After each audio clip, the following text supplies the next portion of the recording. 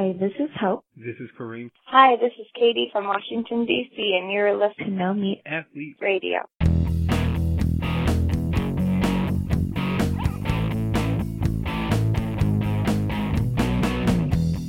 Hey everybody, Matt and Duck here, and we're excited to share that we are taking over the No Meat Athlete radio feed for the next 8 days straight for our Plantapalooza online festival with Complement, where May 23rd through 30th, we're dropping new discussions with plant-based doctors, registered dietitians, best-selling authors, weight loss experts, and thought leaders, plus a wide range of resources on the Complement website.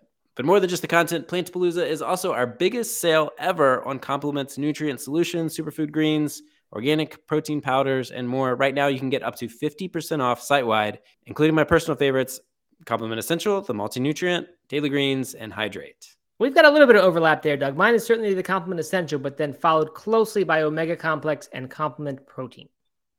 Right on. It's all up to 50% off. Complement products are optimized for plant-based eaters and backed by a 100% 100-day money-back guarantee. Go to lovecomplement.com to take advantage of these offers and to check out all the rest of the content, lovecomplement.com. But don't wait, the sale ends May 30th. And with that, let's get to the interview. Matt Frazier, the No Meat Athlete, a New York Times best-selling author, and my dear friend and partner in all things that we do, except for life. You're not my life partner. That's the only area that you are not my partner in. But this is really exciting, Matt, because I've never interviewed you. You've interviewed me a long time ago, right? Am I mistaken? Is that right? I really don't know. Yeah, I did interview, like right after we met each other, I interviewed you. Yeah. And then we've done a couple little recordings since then, but I guess they weren't really interviews. So yeah, I think you're right. Yeah. Congratulations. I mean, we've done a lot of things, but I've never had the pleasure to ask you anything. And it's recorded, right? It's like under oath. Now I get to ask you all the things I've always wanted to know. No, I'm kidding. Right. Today we're going to talk about plant-based diets for athletes. You have been writing on this topic since 2011 with the No Meat Athlete blog. 2009, actually. Earlier than that. Okay, that's what I was just about to say. Wait, but I thought, did I get our birthday wrong? We're gonna have to fact check my dates. Yeah.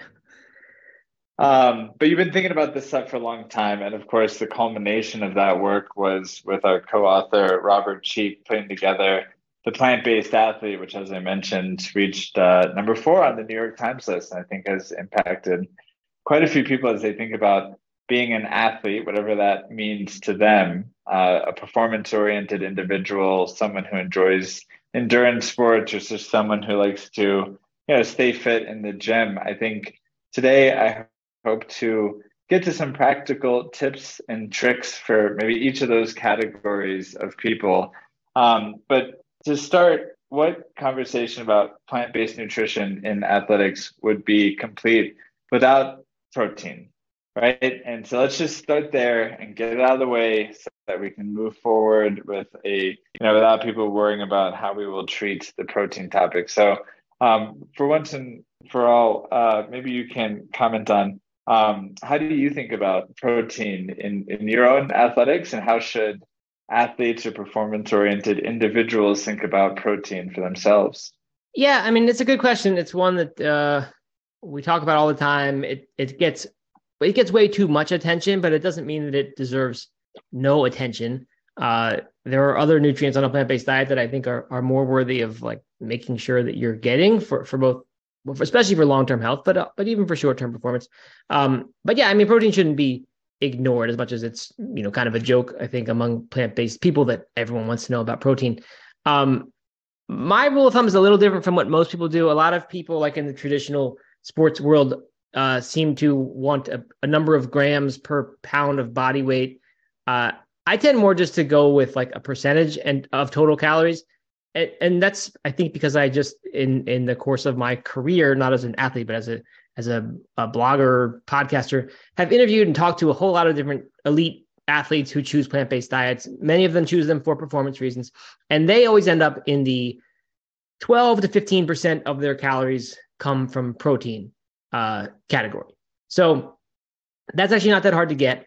If you weren't concerned about amino acids or anything like that, even something like whole wheat pasta will get you somewhere in that 12% range. So then when you consider that you're also eating lots and lots of other things that contain more protein than that, beans, of course, being a big source, nuts and seeds, another one, other whole grains, even fruits and vegetables especially, but they contain a decent amount of protein per calorie. It's not that much in terms of total grams of protein that you get from vegetables, but it does add up. So it's honestly not that hard to get those kinds of numbers as long as you're thinking about it.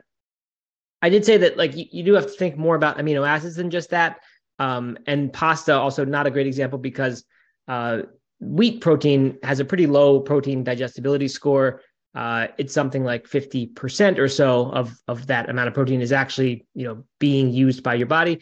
And that's one reason why with plant-based diets in general, if you're going to go by like the numbers that the government is putting out as what should be your ideal amount of protein, which I think comes out to around 1/3 of a gram per pound of body weight per day. You need to add something to that to consider to make up for the fact that plant-based foods typically have a lower protein digestibility score than animal foods do. So I would add 10-15% to that.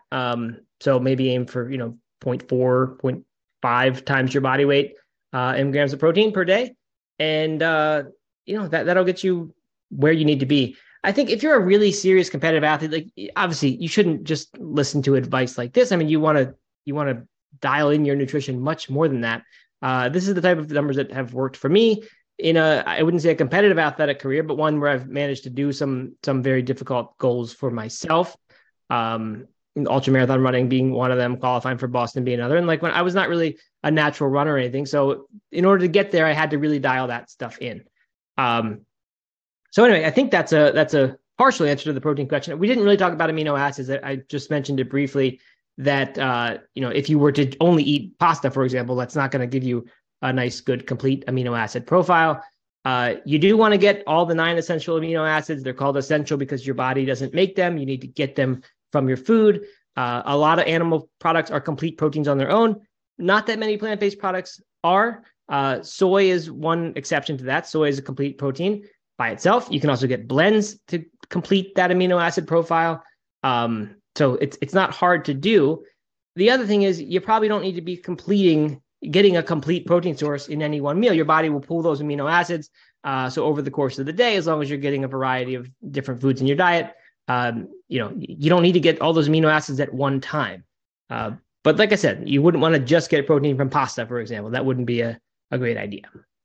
Yeah, we learned a lot about that as we were designing the complement protein, the PDCAS score. And I always thought it was interesting, that score being, kind of the scientific measure of absorbability, and that milk is the most absorbable protein. It makes sense that nature created this thing at a moment when your digestive tract maybe isn't functioning at its highest level, and like you need to absorb a lot of that protein. And then you go down the list, and my number one recommendation for folks is if they're really trying to gain weight or focus on recovery, is add beans to your smoothie. I actually got that from one of our mutual friends, the bodybuilder, but I've been doing that for the last 5-6 months, and it makes a difference, especially if you're tracking macros. So just depend on the beans. It can sometimes backfire. Yeah, definitely. Yeah. I know people do that with white beans. If you're not ready for beans, you can also do silken tofu, which is like somehow more palatable than the idea of putting whole beans into your smoothie. You won't be getting the same amount of nutrition, of course, because beans are great foods, and when you can put a whole bean into your smoothie, that's a great thing to do for other reasons besides protein. Right. But if you just want to get the protein and some other good nutrition too, tofu is certainly a health food in my book. You could add silken tofu, and that it'll thicken your smoothie a little bit, give it a different texture, but it's maybe not as gross or as I shouldn't say gross. Maybe it's not as bold as putting a can of white beans into your smoothie. I have actually at this point tried almost every type of bean on the aisle, from the chickpea all the way to the black soybean, which depends on what else you're putting in there. If there's enough fruit, you can mask it, but it changes the smoothie for sure. while we are on the macro topic, macronutrient topic, what are your thoughts on supplements? And let's do ourselves and our community a favor and not talk about the missing supplements that you may want to complement your diet with, but specifically thinking about a plant-based athlete. What additional considerations do those individuals need to take in terms of non-food nutrients that they may look at? I mean, protein, when you're talking about macronutrients, we talked about protein. So macro, micro, roots. Micro as well. Anything. Yeah. Just to think, gotcha. I guess, to stay on the reductionistic area. I shouldn't have talked to, yeah. Okay. So, I mean, some people take a carbohydrate supplement. They get their sports. If you drink a sports drink, in a way, you're getting a carbohydrate supplement and probably an electrolyte supplement as well. Some people do that. Sometimes protein is in that sports drink, but I don't think most people need to be doing that. Especially just supplementing with carbohydrate in general. You can get, like for example, a post-workout, great time when you need or really will benefit from getting some carbohydrate into your system to put the glycogen back into your muscles that you drained during a tough workout or a long workout. So that would be the time when someone might take, a carbohydrate post-workout drink. I just don't think you need it. I mean, you can eat some bananas and you can get those carbohydrates. You can eat a bowl of white rice, which is what I like to do after a workout because somehow I always crave that salty, simple carbohydrate. You can do that. Bread is fine. Other fruits, any of those things could work after a workout. And for all but like the most elite athletes who are really careful about their diet and want only exactly what they're going after and nothing else, all those suggestions would be fine if you're like a casual type of athlete who just wants to, do what helps your body but isn't all that stressful. All the suggestions that I said would work perfectly well. Some athletes will want to supplement with extra oils. You see flaxseed oil being something that people take. I used to put that in smoothies all the time. Just depends on goals. For me, muscle growth, like trying to pack in calories, then that'd be good. And really for me, like that's the other use of just sticking to the macronutrients right now. And I will get into some other stuff. People ask about these individual things like protein, carbohydrate, and fat. For me, an athlete really like the thing that is the quote unquote limiting factor is just number of calories. Because unlike a whole lot of people in the population who are doing their exercise to lose weight and they don't necessarily want to replace all those calories, athletes actually want to keep those calories up usually because usually they're at a weight that they're happy with and they're doing a whole lot of work. So when they go plant-based and they, are suddenly by default down 30% in terms of calories for a given level of like satiety, right? They eat what feels like the same amount, but they are eating whatever, 25, 30% less calories. They need to actually make an effort usually to keep that calorie count up. That might be mitigated a little bit by the fact that the nutrients the foods you're taking in on a healthy plant-based diet are higher in nutrients than what you were eating before, hopefully. And in that case, maybe you don't need to replace all of the lost calories, but in general, calories is kind of the thing to make sure you're getting up rather than any of the nutrients. So like both of my kids play sports. My son especially is very, very active, trains every single day for his team and by himself and games. So he's just burning a ton of calories. He's eating a plant-based diet, mostly whole food plant-based diet. So our number one concern with him is making sure he eats all the time. So like we have to remind him to eat more often than he even thinks about it himself. So like, so for him, like we'll do a meal replacement kind of supplement. And that speaks to my point. Like just, it doesn't matter what the calories are to me. It's just getting those calories in. Some people might differ. Some people might aim for specific nutrient mixes, but I tend to think that with a good, well-rounded diet, you're going to end up somewhere in this range that works for athletes at 15% protein, maybe 65% carbohydrate, and then the rest fat. As far as other supplements, people take things like branched chain amino acids. I don't love that. To me, like once you start putting that stuff into your system, like I think that's one of the great things of going plant-based. You eliminate a lot of the troubles that happen with animal proteins or are thought to happen with animal proteins as far as long-term health goes. Insulin-like growth factor 1 is something that is that kind of, it is stimulated, the production of it by complete proteins, complete animal proteins. So when you start trying to replicate that with a plant-based diet by taking in all these extra amino acids, it just worries me a little bit, enough that I don't really ever want to, like, no amount of sports performance is worth that, whatever health risk there might be to that. I just, I want to get the benefits of a plant-based diet, which is proven time and time again to be so great for long-term health, that I don't mess around with that kind of stuff. Others, I mean, I do like creatine. Creatine is a good supplement. I think it's been studied very well. It's one of the most studied supplements that there are. And you hear sort of anecdotal stories about people that creatine did things to, but any science on it, it appears to be totally safe. So you got to follow the guidelines. You don't want to take too much. You can have some GI issues and other problems. But if you follow the instructions, for me, it's a great supplement. I mean, it helps you build muscle. If you're trying to put on some weight, and as I mentioned, with some people eating plant-based diets, that can be an issue. I just think it's really good. I mean, even just for mentally, like to know, like when I start a workout program, that I'm going to quickly pick up 5 or 7 pounds just by supplementing with creatine, most of which is water weight, but it'll help you build extra muscle.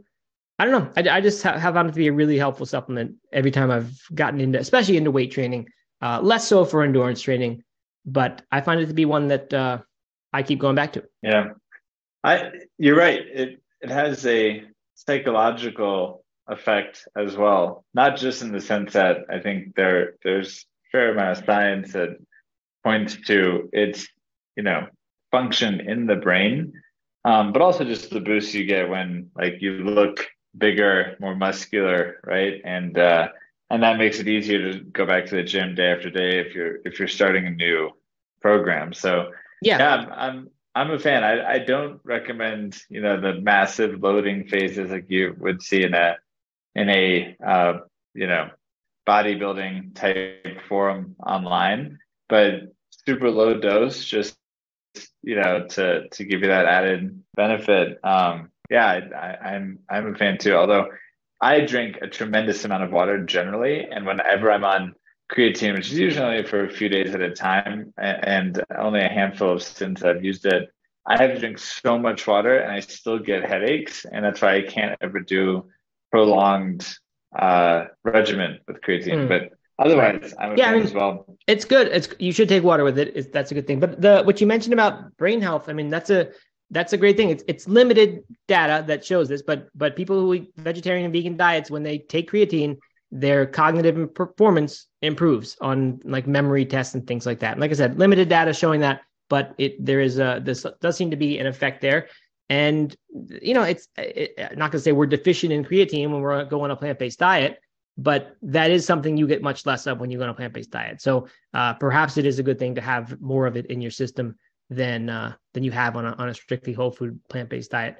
So I think it's good for that. And then even people for heart health, like some homocysteine type stuff, people are taking very small amounts of creatine. So, a lot of things happen with it, and it's not all these anecdotal bad stories you hear. And the last thing is, you mentioned loading. You don't have to load at all. I mean, you will get the results faster if you load, but 2 months down the road, you'll be in exactly the same position you are as if you didn't do the loading phase. That's been researched and shown. So you don't need to load, and that can cause extra GI distress and stuff too. So good practice not to, probably. By the way, this is a genuine question. Is there any plant source of creatine? Well, I mean, it's a vegan product because it's made in labs, right? So you don't have to worry about that. I think perhaps you can get animal sources if you really wanted, but what's out there in most health stores is not. I don't know about that. That's a good question. I don't know if plants produce it or if it's only lab produced besides animals. I think it's only synthetic unless you have an animal-based source. And I meant that more so just thinking about, is there a whole food? I don't believe it comes in plant form. But I could be wrong, and we'll have to. Yeah, I mean, the animals have to get it from somewhere, so I don't know where they would get it, unless they're especially good at concentrating it or something. I don't know, or producing it. I mean, it's amino acids, so maybe they produce it in humans still. Right. Maybe I don't know everything. Before this turns into a deep dive into creatine, let's back out a little bit more, and I'm curious, what does your regimen look like? Because I mean, you look great, but as you approach 60, I know you're tapering off, you're running. I'm kidding. But confused. I know. I've been making that joke all week. Anyone who's watched all these videos, I would say like, I'm actually 72. I just look really good because of the plant-based diet, right? But no, seriously, how do you think about recovery? How's your body changed? Because as you said, I think you qualified for Boston, what, back 2012, 2011, kind of? I still have that date stuck in my 2009, head. the year I started the blog. And then my son was born on the Boston Marathon day, or his due date was the Boston Marathon day. So I had to defer a year. And I infamously put out a blog post that April Fool's Day saying I was going to run the Boston Marathon and skip my baby's birth. And the follower count of athlete went down fast. It really actually did. Like, you could see a visible drop. And it did eventually recover, but it was shocking. That is really funny. People can't take a joke, but maybe they didn't know it was a joke. Tell me though, so that's 10 years you've been doing ultra and marathons. I know you're continuing to run. You had a brief kettlebell fascination there. Maybe that's continued, but how do you I'm think into barbell training now. I got a nice barbells squat rack. Yeah. Okay, no more kettlebells, barbells. But no, I still do kettlebells, but it's just not my focus. Well, give us a full rundown. What are you thinking about? And how has your approach to training changed as, those of us as we, approach 40, get into our 40s and beyond? Obviously, our priorities probably shift into injury prevention, more functional strength, right? And think about recovery a little bit differently. Yeah, I mean, that's exactly right. First of all, you mentioned the qualifying for Boston. That happened 6 months after I started eating a vegetarian diet. It wasn't yet vegan. And as I went into a vegan diet, that's when I started doing ultra running and did a bunch of several 50 milers and 100 miler. And 100 miler was done completely vegan. So I didn't choose this diet knowing that it was going to help me with my recovery. That wasn't really the point. I thought it was a long-term health choice and an animal welfare choice. I just didn't want to eat animals anymore. So when I thought that, or when I made the decision, I kind of thought that I was giving up on the Boston dream. And I started this blog about the process just to, document kind of how it went. So it was a great surprise to me when everything started working really well. And I was able to have the best training summer of my life without getting hurt, harder workouts than I ever had before, and repeated workouts. That's the thing, is that like with running, you do, 10 good hard workouts in a row. 3-4 weeks feels like things are going great, and then it turns out there's an injury right around the corner when that happens. This was the first time like that injury never came. And just one person saying that doesn't mean a whole lot. Anyone could have a lucky summer where you just don't get injured. But when I talk to these plant-based athletes, time and time again, they cite recovery, faster recovery, as the reason, that the mechanism by which this benefits them. People ask a lot, like, why would a plant-based diet help you? There's a couple different reasons, but the faster recovery is the one that just about everybody talks about. Kind of makes sense given the anti-inflammatory properties of so many plant-based foods and the pro-inflammatory properties of so many animal-based foods, antioxidant-rich foods, and all these fresh whole foods that I started eating. Even when I was still vegetarian, I just started adding these things to my diet. So instead of, chicken breast and brown rice being my dinner, it was all kinds of different things where I'd go to the farmer's market, find something, or go to a Thai restaurant, just foods that I was not eating before, and lots of vegetables. So if you're eating a plant-based diet, that's to me the number one thing you can be doing for recovery as you get older, but even as you're younger. There's no trade-off here. It's just a great choice for recovery. I guess for me, like, as I've gotten older, the emphasis has certainly shifted away from wanting to do competitive events, even like the, difficult, painful events of running like that. I'm just not that interested in doing that right now. I feel like there's enough going on with my life that I just don't need that extra thing. So it's become, exercise is more of a thing I do to stay in shape so that I can keep mobility and keep strength and keep the ability to do stuff. Mobility, definitely a bigger part than it used to be, for sure. I do all kinds of different mobility work, not just static stretching, but foam rolling type stuff. The Theragun, whatever that's percussive massage thing, which is very comfortable, nice little thing to do.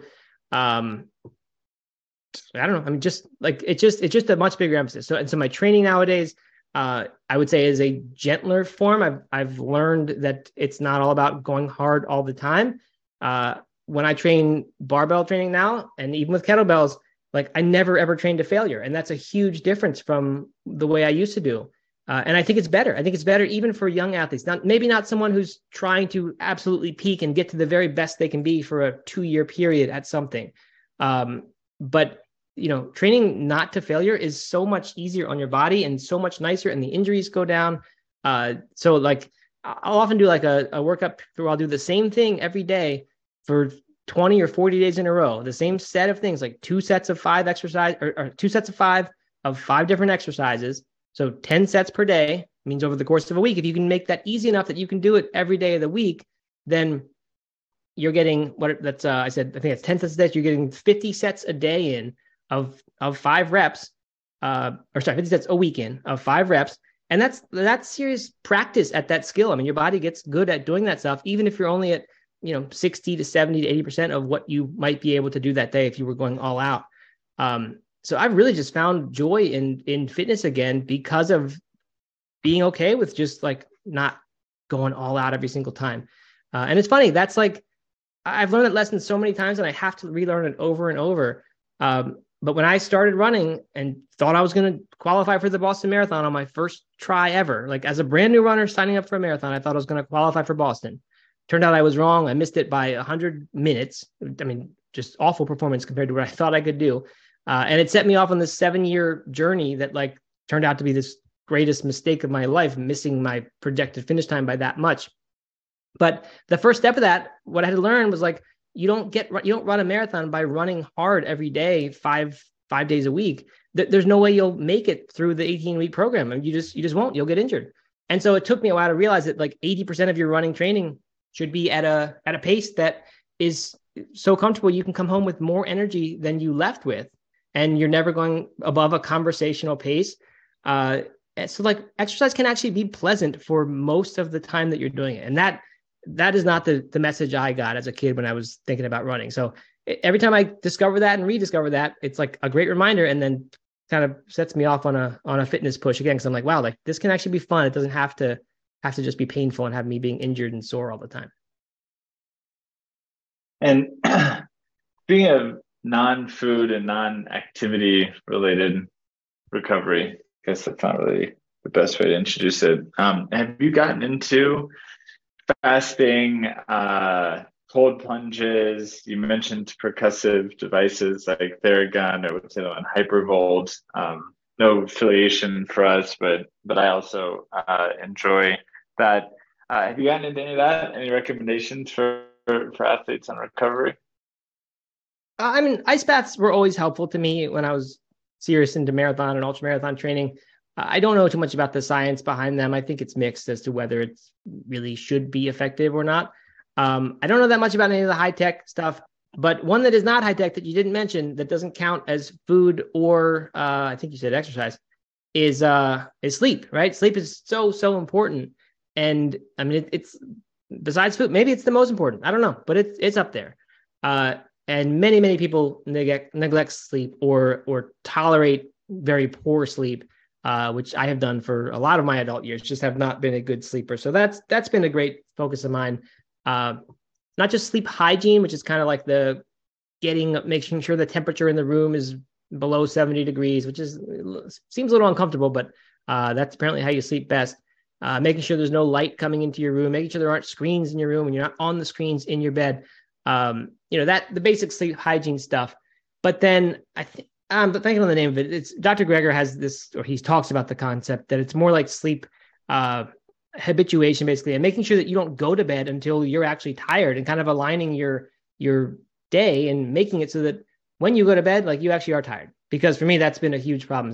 I wake up at 2 or 3 a.m. and I'm up for 2-3 hours and just can't sleep. So there's a lot to go into there. Dr. Greger, in his book, In How Not to Diet, he has a nice big section about that kind of stuff if you're interested in seeing more. I think he even has some blog posts about that. So if you check out nutritionfacts.org and Google sleep within that, you'll find some good info. But yeah, sleep, super important. Plant-based diet helps with that, of course. So does lots and lots of good other lifestyle practices. Probably the same ones that help with recovery in other ways. will tend to help you sleep well. I'm sure the ice and the heat and all these things will be good for that. But no, I don't have really any crazy. I don't do cryotherapy or anything like that. We've never done cryotherapy? I don't think I've ever done it. No. No. I have compression shorts and socks that I sometimes wear around. They look goofy. The kids make fun of me when I wear that around the house.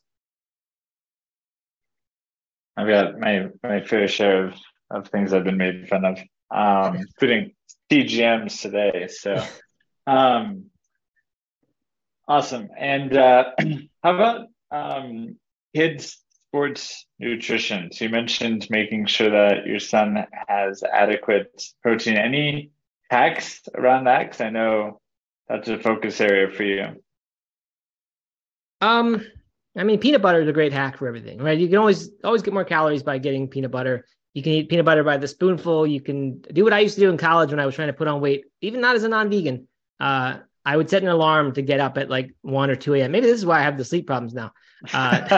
Make a peanut butter sandwich and eat that just so I can get one more meal in. If you're trying to get extra calories, for me, the easiest way to get them is not to try to eat more at every single meal, but rather eat as soon as you wake up and eat last thing before bed. And there's, this may be contrary to other health advice, right? Intermittent fasting would not suggest you eat right when you get up or right when you go to bed. So, different goals here. But for me, that's the easiest way to add 700 calories to your day. Just make sure you get an extra meal / snack right when you wake up and right when you go to bed. And in general, with the plant-based diet, the same kind of theme applies, which is just eat more frequently. I mentioned earlier, people who athletes, especially, who lose a bunch of calories right away. And a lot of people think a plant-based diet didn't work for them because they try it for a month and they're like, man, I didn't have any energy. And after a few weeks, started to really feel that.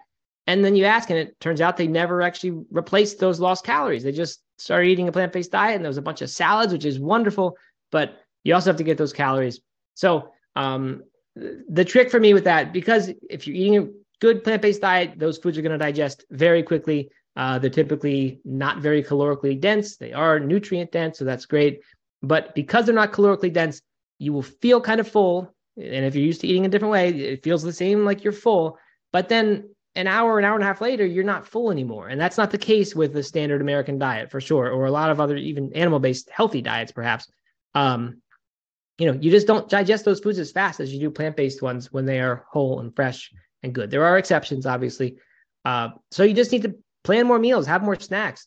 Again, this isn't weight loss advice. I know there's different advice in those areas. But if you're trying to get more calories, that's certainly a way to do it. Also with kids, this is not strictly a sports thing, but I am really careful. I want to make sure those kids are getting everything they need. Like for me, I'd be okay if turns out 10 years from now, I should have been having something else or whatever, made a health mistake. I can live with that. I can't really live with having the kids make a health mistake. So I am careful to make sure they get what they need. That's for a long time been B12, D, DHA, and EPA. They took complement, the liquid form. They also now take the omega complex because omega-3s are, definitely at a premium in plant-based foods. So they take that. That's with algae. These, of course, are our products. So just full disclosure here. Those are important. And then calcium. I think a lot about calcium for growth for an athlete, where you do want to do everything you can to maximize growth. Some studies have shown vegan children growing about an inch shorter than non-vegan children. I've seen some problems with that study as well, but it's out there. So that's a little bit of a concern. I want to make sure that they do get that. So like when we make smoothies, we will use almond milk, which is fortified with calcium, to make sure that just a little extra boost here and there. It's a minor thing, but I think that's it. I mean, not too many hacks. Like I said, it's with kids, it's so much about getting them to eat the food that they should be eating for their goals.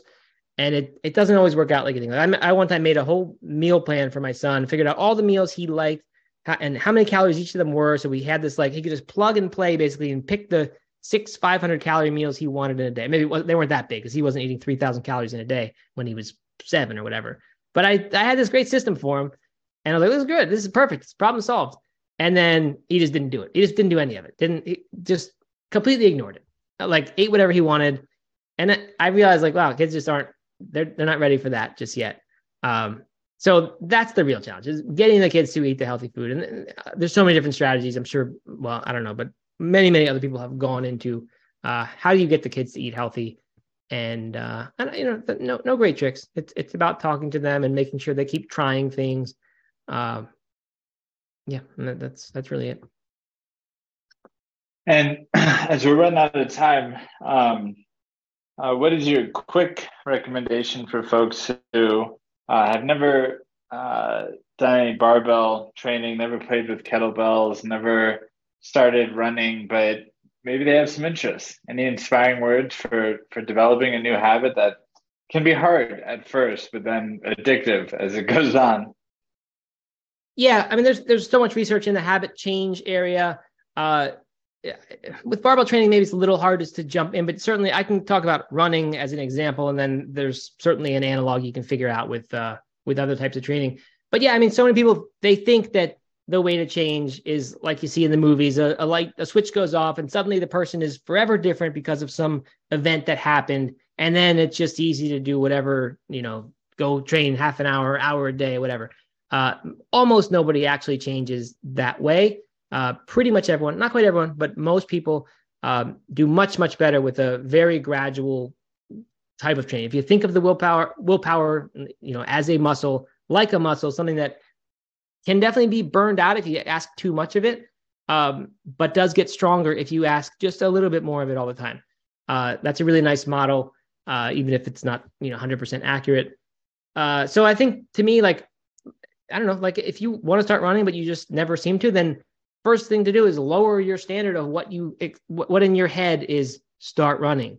And if it's go out for 20 minutes a day, make that into go out for 5 minutes a day. And if a week into that you find yourself procrastinating on it, make it 2 minutes a day. You can even go as far as put your shoes on and get out the door and shut it behind you. And that's success if you want it to be. Most times you're still going to go do something, which is good. But just like if you have to write something, right? Sit down and write one sentence, because once you're doing that, you're probably going to do some more. But really, if literally all you did was go out your door with the shoes on, ready to go, and walk to the end of your driveway, at least that is something. And as you repeat that process 7 days a week, 5 days a week, whatever you have told yourself, you can start to break this pattern of not keeping promises to yourself, which really, when people fail to change their habits, that's what it feels like, is that we told ourselves we would do something and then we failed. We kind of broke the promise to ourselves, and those things add up. And once you get to become an adult, it's easy to believe that you don't keep the promises you make to yourself, and that you're just not someone who that works for or who does that. And that's not a good thing, but you can start to change it by doing the smallest little task that you said you were going to do, and repeating that. And then once you've done that for a week, then go 2 minutes a day. And then once that's working and you haven't missed, go 5 minutes a day, and gradually add time that way. You won't see physical results happening quickly at all. That's the drawback. You have to be patient. But the benefit here is that 2 months in, what you're going strong and you're excited every week at what, now you get to add some more, versus someone who maybe went out the gate really hard, but 3 weeks in, they're done because, their friends called and they were at happy hour. And that's what happens with those perfectionism approaches to changes, is one day the dam breaks and then it's done. So, yeah, and that's kind of it. And when you fail, just get back as soon as you can. Try it a different way. Try something different if that didn't work. Perfect. Well, as we have folks joining for our next call, I will wrap up. Beautiful sentiments to end on. Just do a little bit more each day. Thank you, Matt. I really appreciate your time this afternoon. My pleasure. Thank you.